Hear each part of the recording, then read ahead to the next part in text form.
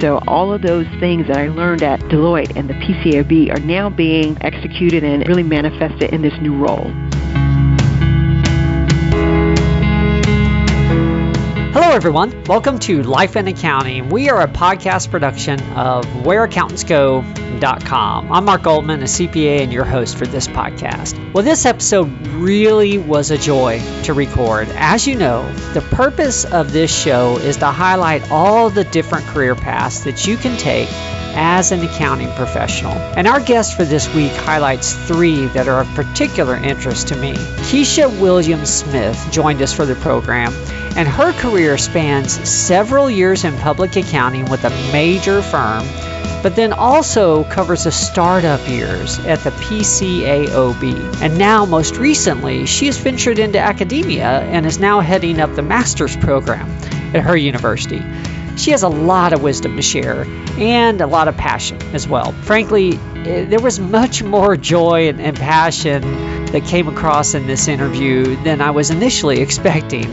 It just comes naturally with Keisha. She's highly accomplished, and she also has highly enjoyed her career. Like I said, it really was fun to record. And if you enjoy this episode and are looking for more content, please check us out online as well. You can find us at www.whereaccountantsgo.com. We have all kinds of audio and written accounting career-focused materials there. We have, of course, all our other podcast shows. We also have several books and publications for you and a blog. Plus, even a few tools for employers as well. So we've got a lot of content at whereaccountantsgo.com. Please check us out. Well, with that, let's go ahead and get started. Here's our interview for this week with Keisha Williams-Smith.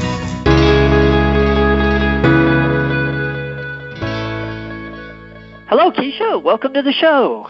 Well, good morning, Mark. Thank you so much for having me. I'm excited about this discussion that we're going to have today. Wonderful.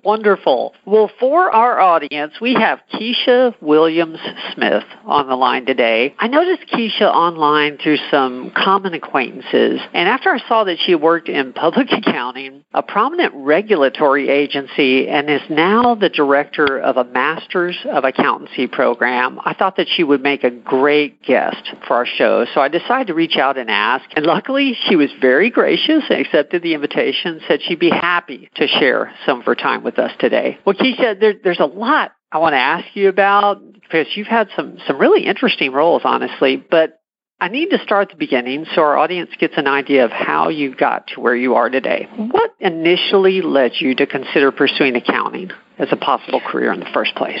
Well, let me first start with this is a lesson in keeping your social media profiles updated so people will be interested in what you have to say. So thanks, Mark, for looking at my career path and really what prompted my career in accounting. If you look back and dating myself a little bit, but in my era, there were school records books that you would put your little picture in every grade and put who your best friend and your favorite foods. And then you would put at the end, what did you want to be when you grew up? So half of my school records, probably from kindergarten up until about fifth grade or so, I wanted to be a teacher. I come from an education family. A lot of folks in my family have taught. But then around sixth grade or so, I wanted to be a business person. And then around eighth or ninth, I wanted to be a CPA. Now, I am just a kid from Halifax, North Carolina that didn't have any exposure to any accountants. I am not quite sure what planted this accounting gene, but I wanted to be a business person because I told my family members that were in education that I didn't want to teach because they didn't make enough money. And so I wanted to find something that was more on the business side. But interestingly, most of my high school curriculum was centered around STEM. Did a lot of engineering programs and camps. And as I was preparing to enter into the collegiate phase of my career, looked at the curriculum guides for a lot of the engineering programs and saw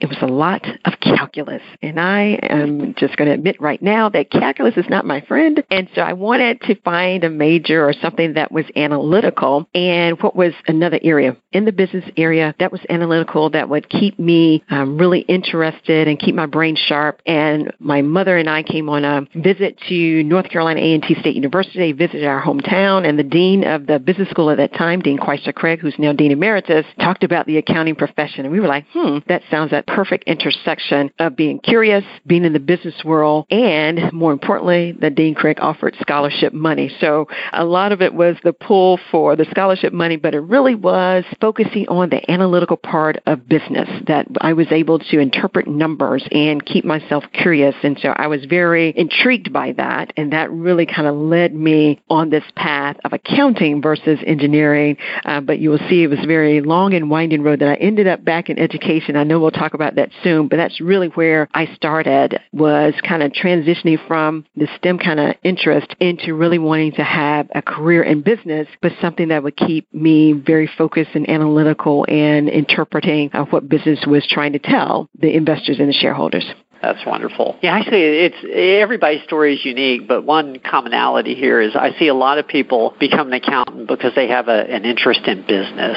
And it makes a lot of sense because you can do anything in business with a background in accounting, literally anything. So that makes a lot of sense. Beautiful. So what was your college experience like? Did you go straight through then as an accounting major? I did. So I tell folks I'm the typical cookie cutter factory manufactured accountant. I came in, I declared accounting as my major, spent 4 years here in Greensboro in a Bachelor of Science program, and was so intrigued and impressed with the professors that I interacted with, and really gained a great foundation for my future career. So I spent, did a typical Bachelor of Science. I did the normal, for students that are out there that might be pursuing things like Beta Alpha Psi, which is the honors fraternity for accounting and finance and information systems majors. Beta Gamma Sigma was very involved in student government and sorority life. And interestingly, I love sports, but I don't have a sport bone in my body. But because I like numbers, I was a statistician for basketball and football while I was here in college. And so that was a little bit of accounting because especially for basketball, which is my primary sport, you had to fill out the box score and submit it to the NCAA and also to all the media outlets. And your box score had to balance because for every shot, it's either made or there's a rebound. And it had to balance. And so that really went along with my natural inclination of accounting. And so that was how I was able to serve the university in the athletics department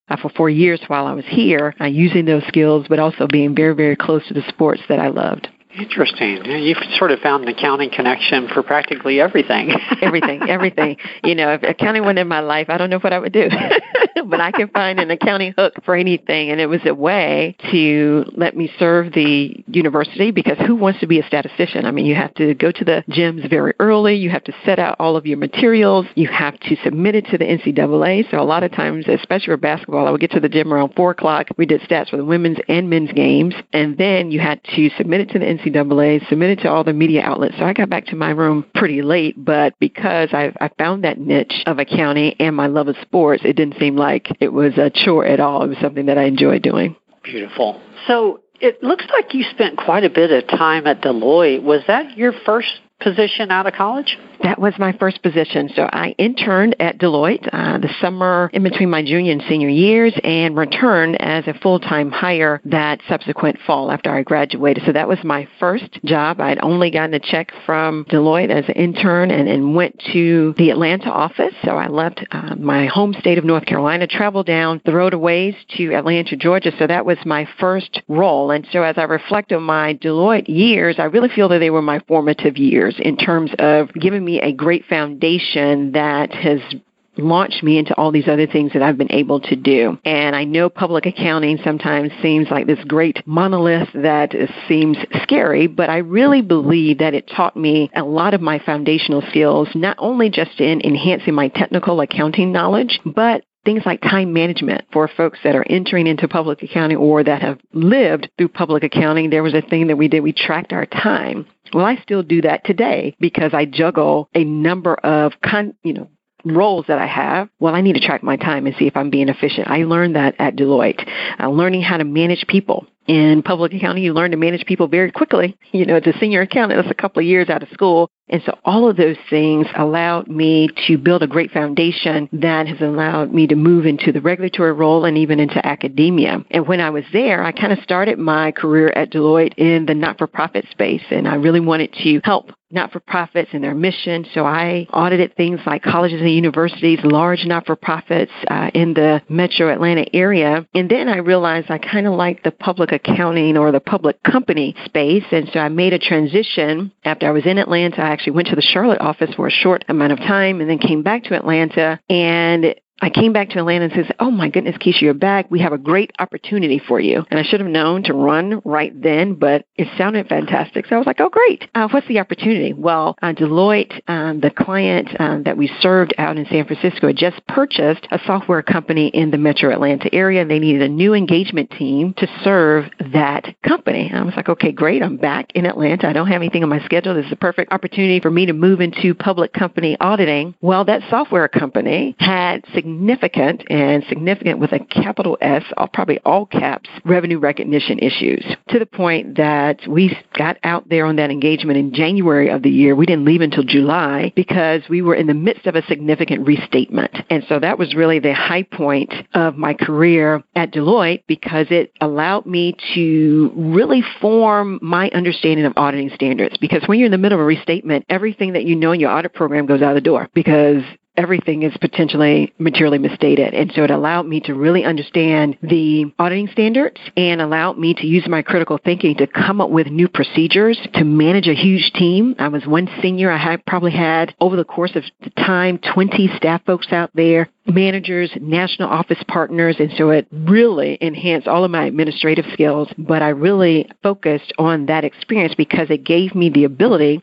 to make sure that I understood the auditing standards, manage those teams, really get in the midst of what fraud looks like, and a little taste of forensics. And so that was a fantastic way to really catapult my career at Deloitte in a different way. And so after that, I really got on more challenging engagements that talked about revenue recognition, and that became my space. And so I really served technology, media, and telecom companies because of that, kind of experience that I had on that restatement. And I lived to tell about it, even though I was working late one night and kind of drove downtown Atlanta. And everyone knows about downtown Atlanta, there's about 8 lanes of traffic, and they were doing construction as always. And I kind of didn't really see the construction cone, so I took off my side view mirror of my car, but I lived to tell about it. I was safe otherwise, and we got through the restatement okay. But that was something that I really feel that taught me a lot about accounting and auditing, and that allowed me to use those experiences even now as I'm in the classroom.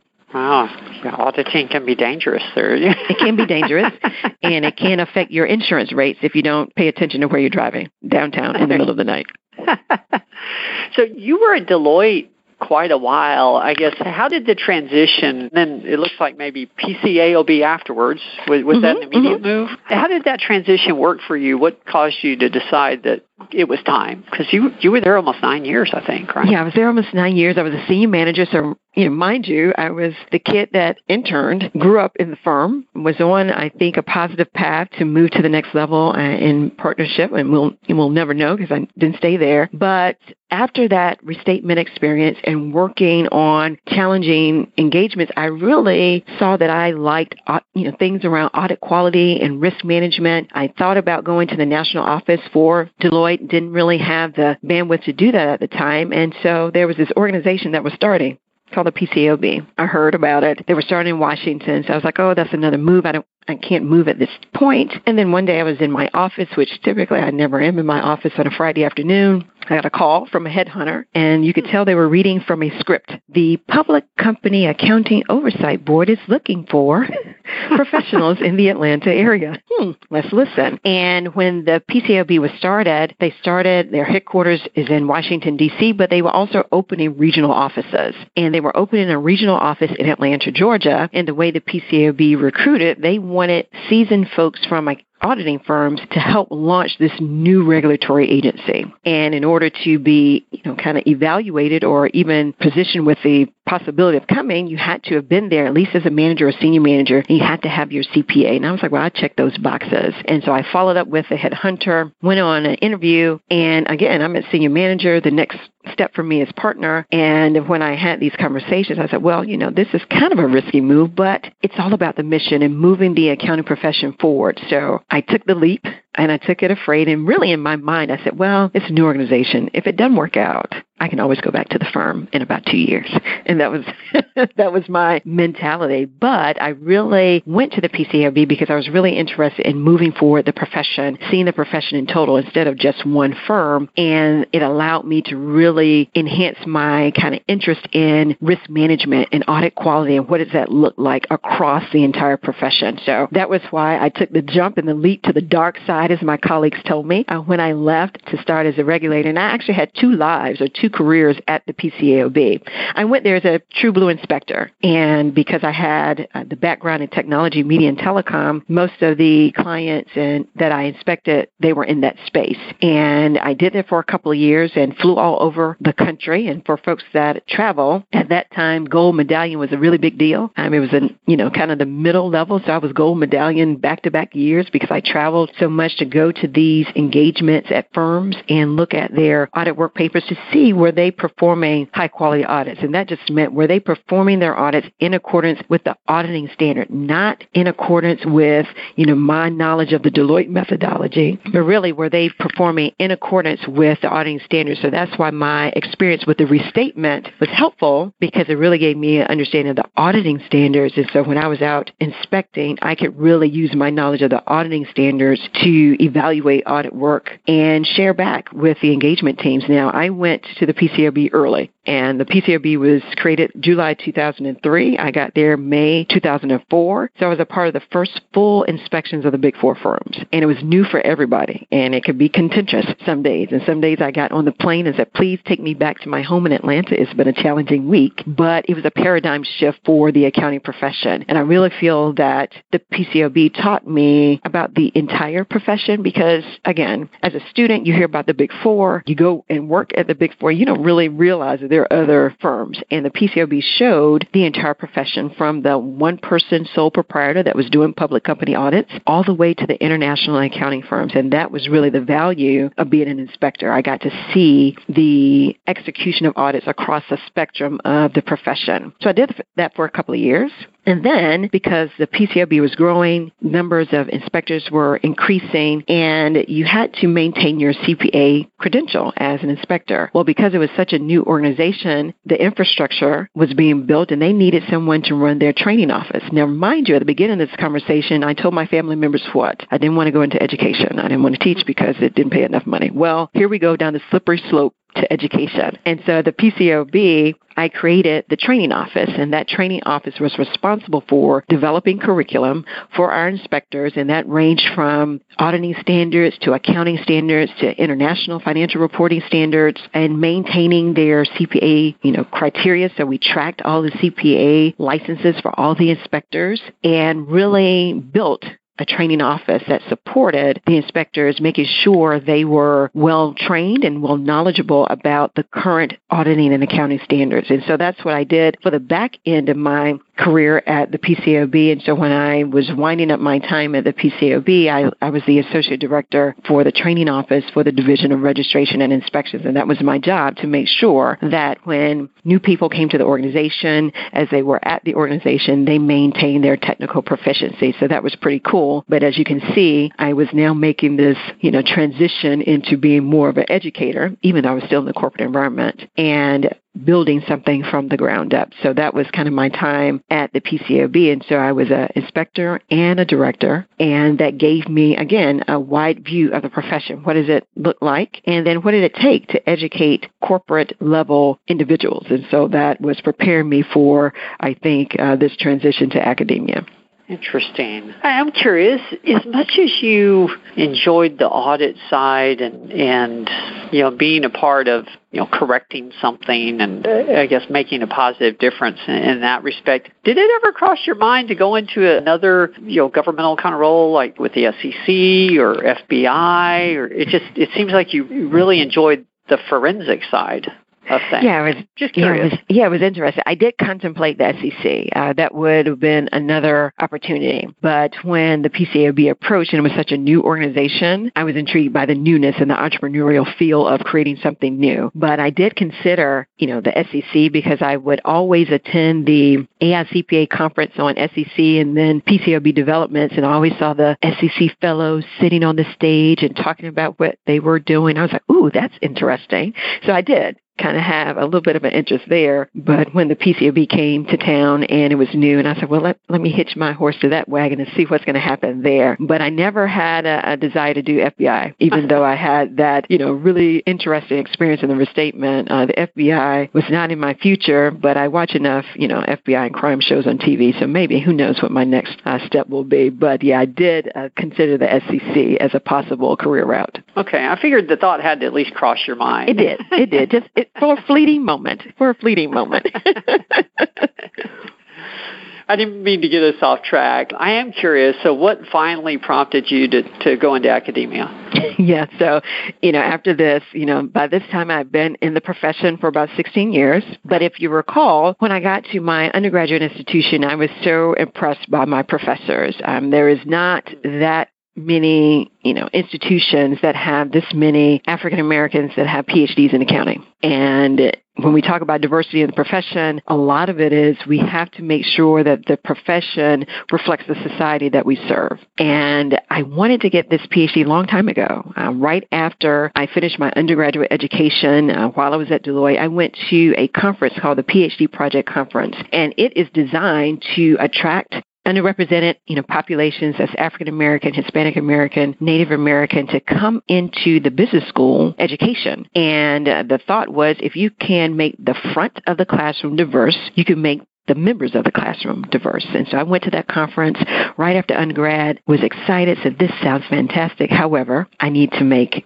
some money. And so I went to work. And so I went to work at the PCAOB. And when I went into the training role of the PCAOB and done that very well, and it was growing and had staff folks, I really was thinking about what's my next. And, this thing about the PhD never went away, because even when I transitioned from Deloitte to the PCAOB, I thought about it. I said, is it time? And I said, well, I don't know if I'm really ready. And so for me, transitioning into academia and getting a PhD was really a seed that was planted long years ago in my undergraduate career that I said, wait a minute, I've been in the profession 16 years. If I don't hurry up and get this done, my brain cells won't be able to handle it. So it was really more of a bucket list thing for me to cross this off, and so I could give back just like some of those professors did for me in my early career. And so I made the decision to go back to the PhD Project Conference. So it's funny, I have 2 letters from that conference welcoming to the conference, one when I was an undergrad and one when I was a professional. But I went back to say, okay, is this just me, and do I really want to do it? And so I went back to the conference and said, okay, it's time to do it.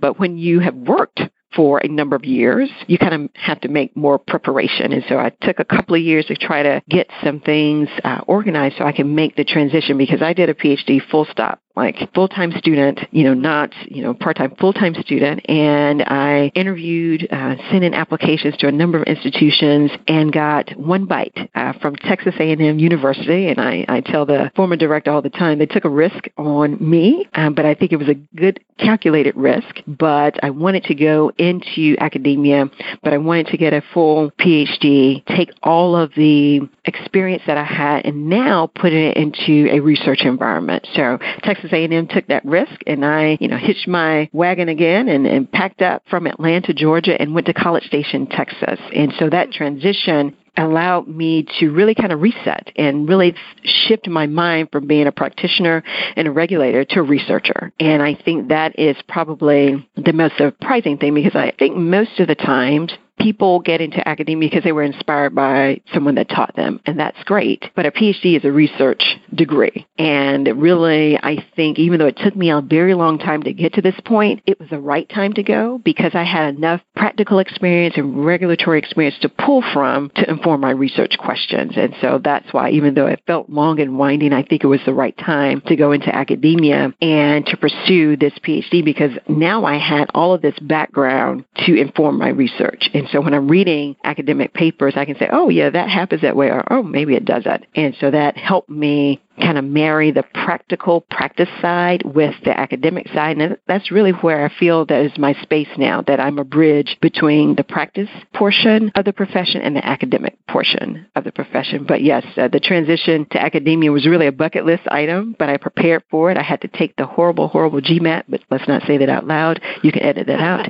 But that was rigorous. And guess what? That calculus that I ran from in undergrad, guess when I had to do it again in the PhD program. So all good things must come to an end. So I had to go through the calculus and the multivariate statistics and the linear algebra, but it made me a great researcher. And so that was my transition. So I really didn't have a challenging transition because I think I was mentally ready. And the PhD is a true research, mentally taxing degree that you really have to have your mind made up. And once I had my mind made up, it was easy to execute on the plan. Beautiful. So how long have you been the director of the master's program there? This is brand new. So my life in academia is relatively new. So I went to Texas A&M in 2012. I finished the degree in 4 years and finished in 2016. And my first academic appointment was at Virginia Tech. So you can see there's a little bit of a land grant theme going on with my education, that my undergraduate institution is a land grant. My PhD institution is a land grant. My first appointment was at a land grant institution because I truly believe in the mission of land grants of enhancing the society that we serve. And so my first appointment was at Virginia Tech. And so I served there in their Department of Accounting and Information Systems. I taught auditing. It's no need to move away from something that you know. So I taught auditing and was doing absolutely fine. Didn't have any problems up there in Blacksburg. But an opportunity came up at my alma mater, so to come back, and they have just created a new Master of Accountancy program. And so this is a perfect opportunity for me to close the loop from being so impressed with my undergraduate instructors to actually coming back to the organization. So I joined the faculty in August of this year, and so it's relatively new. And so I really came back to be the director of this Master of Accountancy program. And for me, this role is allowing me to pull all of those experiences that I've had over my 20 plus years in the profession into now pouring that into the next generation of accountants. And the director's, kind of role is multifaceted. So I am creating the curriculum. The good thing is that most of the curriculum had been created prior to, but really executing the curriculum, identifying high talent people, and also fundraising for this program and interacting on a college and a university level. So all of those things that I learned at Deloitte and the PCAOB are now being, executed and really manifested in this new role. And that's the beauty of it. You can tell I like creating new things. So for the restatement, I had to create new audit procedures. At the PCAOB, I had to create a new training office. And now here in North Carolina A&T, I am creating this new Master of Accountancy program. So I like the creation thing, and that's kind of been a trend, but I really feel that this is really what I call the purpose part of my career. I've had great titles. I've done lots of things. I've traveled internationally, all in accounting. And so now I am in the purpose space where I really am purposefully empowering the next generation of accountants because our global economy is changing. We need a different skill set. We need critical thinkers. We need people that are able to navigate through this technological change and understanding the outputs of data analytics. So if I can use any of the skills that I've accumulated on my journey to empower the next generation, well, that's really what I believe I'm purposed for. We're in sort of a unique position here because you're leading that program. In this podcast, we're not talking to any one specific student group or student body because the podcast goes everywhere. Yes. That's a good thing. Yes. Yes, it is.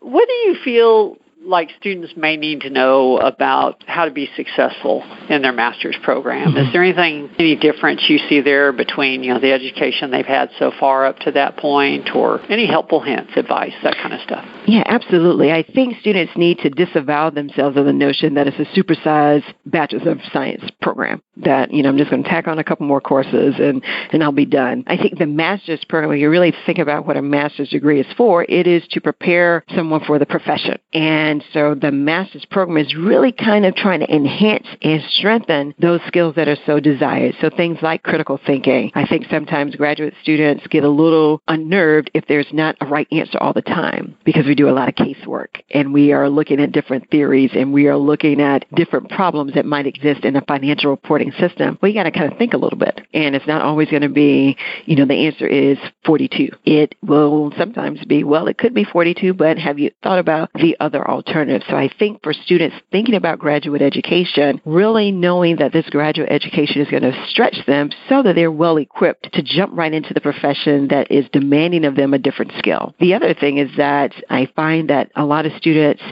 study just enough to get the grade on the test, and then they didn't retain anything. And so the graduate process is really focusing on your retention. How do you apply all of those skills and those concepts that you learned in your undergraduate education? So don't just study just to get the grade. Retain some things, because all of those things will be your foundation of points. And because, we're moving into a Gen Z population, and they are making us think differently about learning and think differently about how we work. And that's a good thing. But for those students, really trying to hone some of those skills like critical thinking, time management, being able to exemplify and execute on a standard, not just knowing the nuts and bolts, but how would it apply in practice and where are some pitfalls. So those are the things that we want students to develop while they're in this graduate education process. That's interesting feedback. I'm of the age where I didn't have to have a master's to do my CPA, and so I embarrassingly admit that I have tended to think about it as just a few extra classes that you have to take. So thank you. That's some really good insight.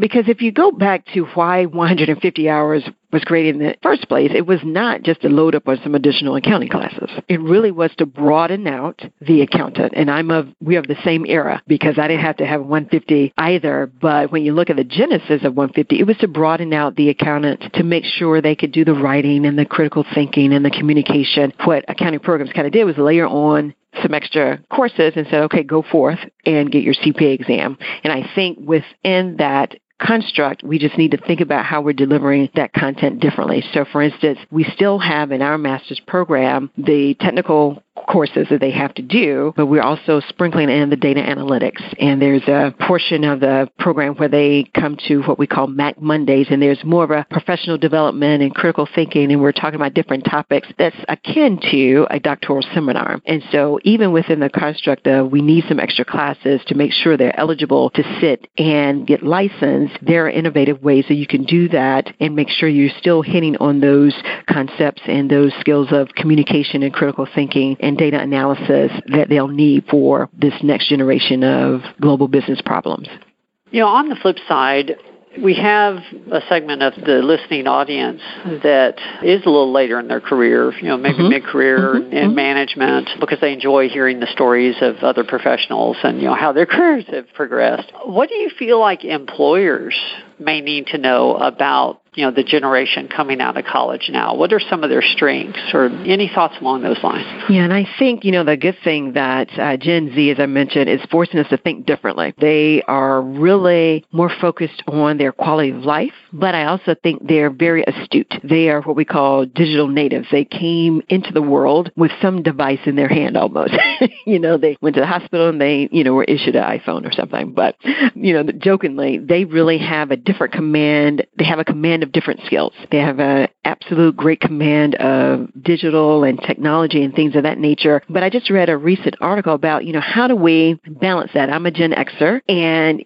how do we make sure that we are connecting intergenerationally in the workplace? And really for Gen Xers and probably, most of the employers that are listening, how do you actually harness that talent so that everybody gets to the desired end? And really, I think it is an opportunity for Gen Xers and other older generations to really provide that coaching, because I think the days of having just a boss and a supervisor, that is really, to me, trending out. And it, hierarchically, it may still be that way, but really moving to a coaching mindset, meaning giving these newer professionals a problem and saying, all right, here is the problem, go forth and create, and then provide them with that coaching and guidance to move the project along. I think that's what we will see, because they enjoy, here's the problem, and then they can go research it. Google is their friend. Well, how do we harness that to the benefit, not to the detriment? development. And so I think they are really talented, but the way that we can connect intergenerationally is providing them with that coaching, that support, so they can gather those skills as they're going out and being a little independent and figuring out ways to solve problems for the business. So that's what I see. I think they expect to lead early. And so if they expect that, where are those opportunities that we can give them that they can lead and build up some successes and build up some skills so that they can continue to progress in whatever setting they're in. Wonderful. Thank you. Thank you. Well, I have 3 questions I end every podcast with, and I want to be respectful of your time. One more thing before we get to that, because I'm curious. No worries. We're having fun. Wonderful.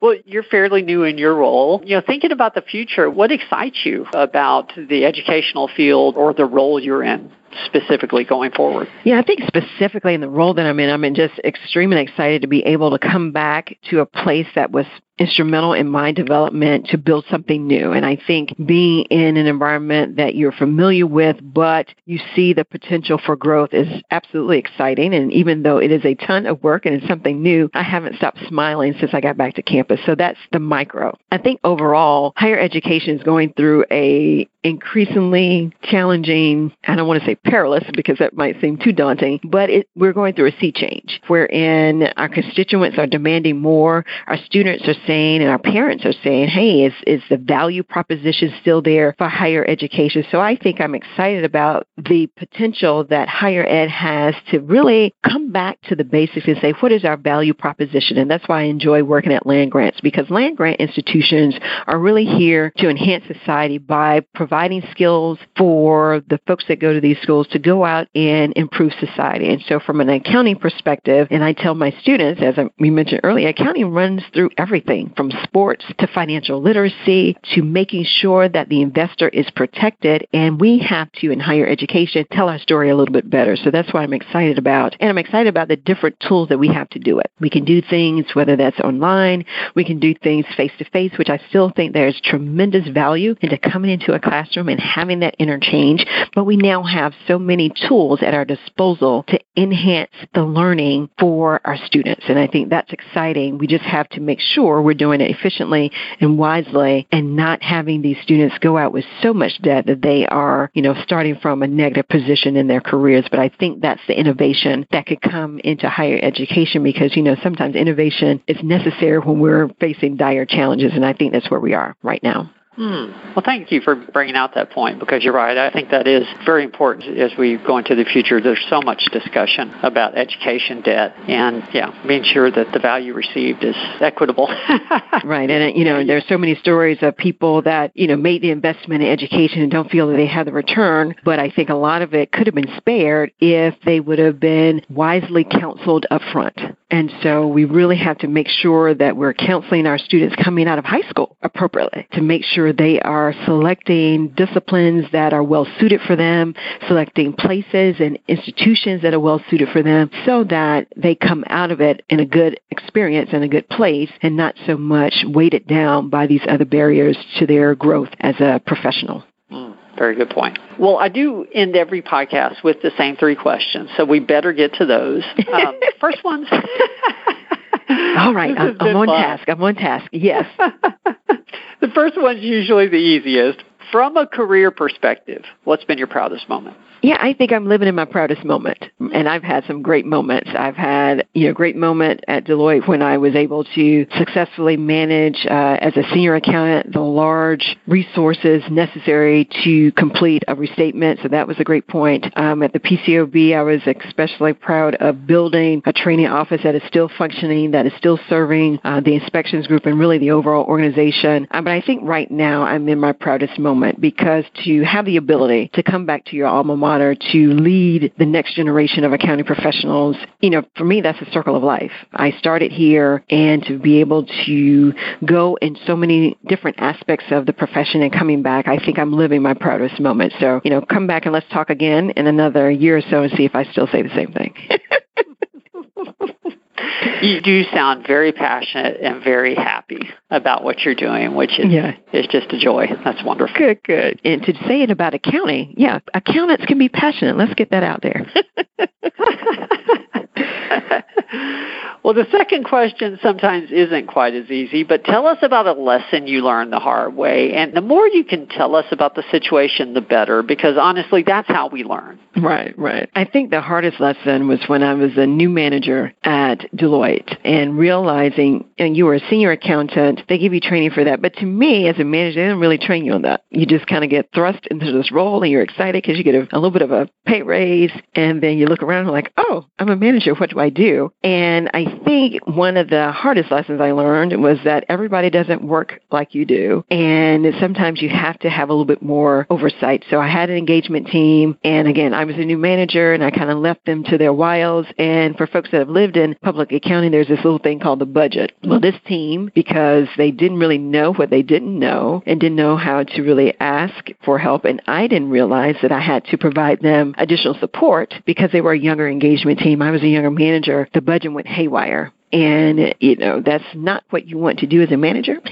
And so I really had to step back and say, what was my management style? And I was no longer a senior accountant. I was no longer a staff, and I couldn't operate that way. And so I really had to do some introspection to say, what are my skills and what are the skills of my engagement teams? And they will vary. One engagement team might have a strength and another one might not have one. And so I had to learn very painfully that, when the partner and I had to have a nice conversation about the budget, I had to learn that I had to manage differently. And that was a big aha because, again, to me, at the manager level, nobody trains you on how to do that. And so what I had to learn is to evaluate each team differently. Don't try to have the same measurement for each team. And to learn people, it was really kind of a lesson in emotional intelligence, really assessing people, what they thrived in and what they didn't, and then how I could bring my skill set to help everybody. But it was a painful conversation to have with the partner. When I looked at the budget, I was like, oh my gosh, it got out of control. How do I not know that? But from that, learn how to manage people where they are and not try to impose so much your will on them, but to really assess their strengths and then learn how your strengths complement them so that the end goal can be accomplished. But I got a little bit of heat for that, but at least it was early in my manager career, and you noted that I stayed there until senior manager, so they didn't fire me over that one incident, but it was definitely a learning experience.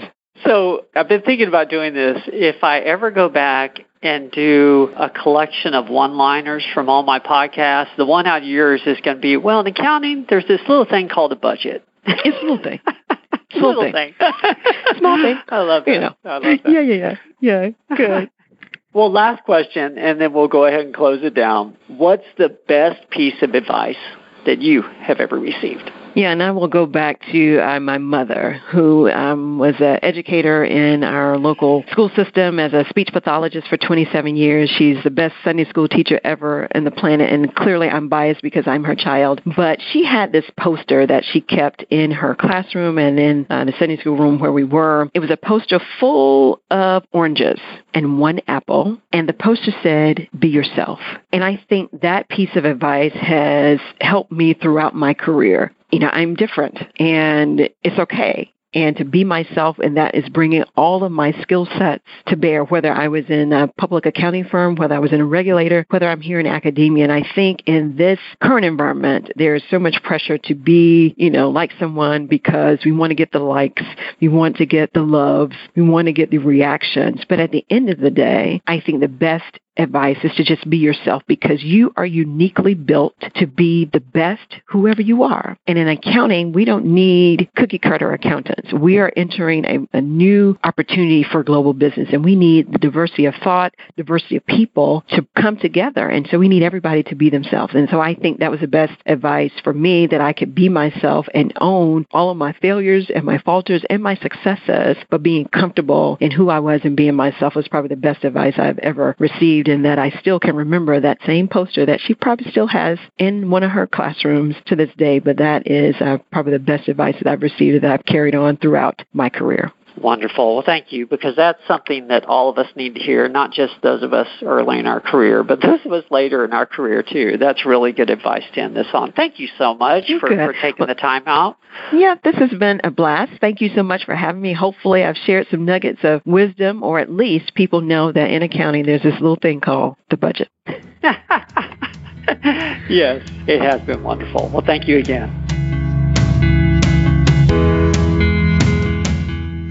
Well, that was our interview with Keisha Williams-Smith, and I don't know about you, but some of the takeaways that I personally have from this interview were, number one, the importance of finding your passion or what you enjoy. Keisha found that she enjoyed being involved with audit quality and risk management, and that realization really helped shape her later career decisions. And secondly, never give up on a dream. And her dream was to get a PhD. And the realization of that dream now means that she's able to start a whole new phase in her career, and you could tell she's really enjoying it. I was very happy that Keisha made time for the interview.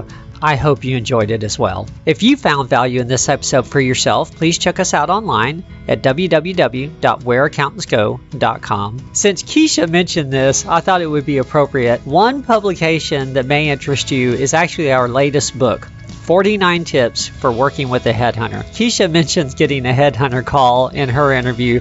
I thought that was sort of interesting. 49 Tips for Working with a Headhunter is our latest book, and it basically goes over tips on how to make sure you get the most out of a relationship with a headhunter, should you choose to use one for your own career or for hiring for your own company. You can find it on Amazon or, of course, on our website as well at whereaccountantsgo.com. Well, thank you again for joining us. I'm Mark Goldman, your host for Life in Accounting, the Where Accountants Go podcast, and we will see you all next week. There's more to come.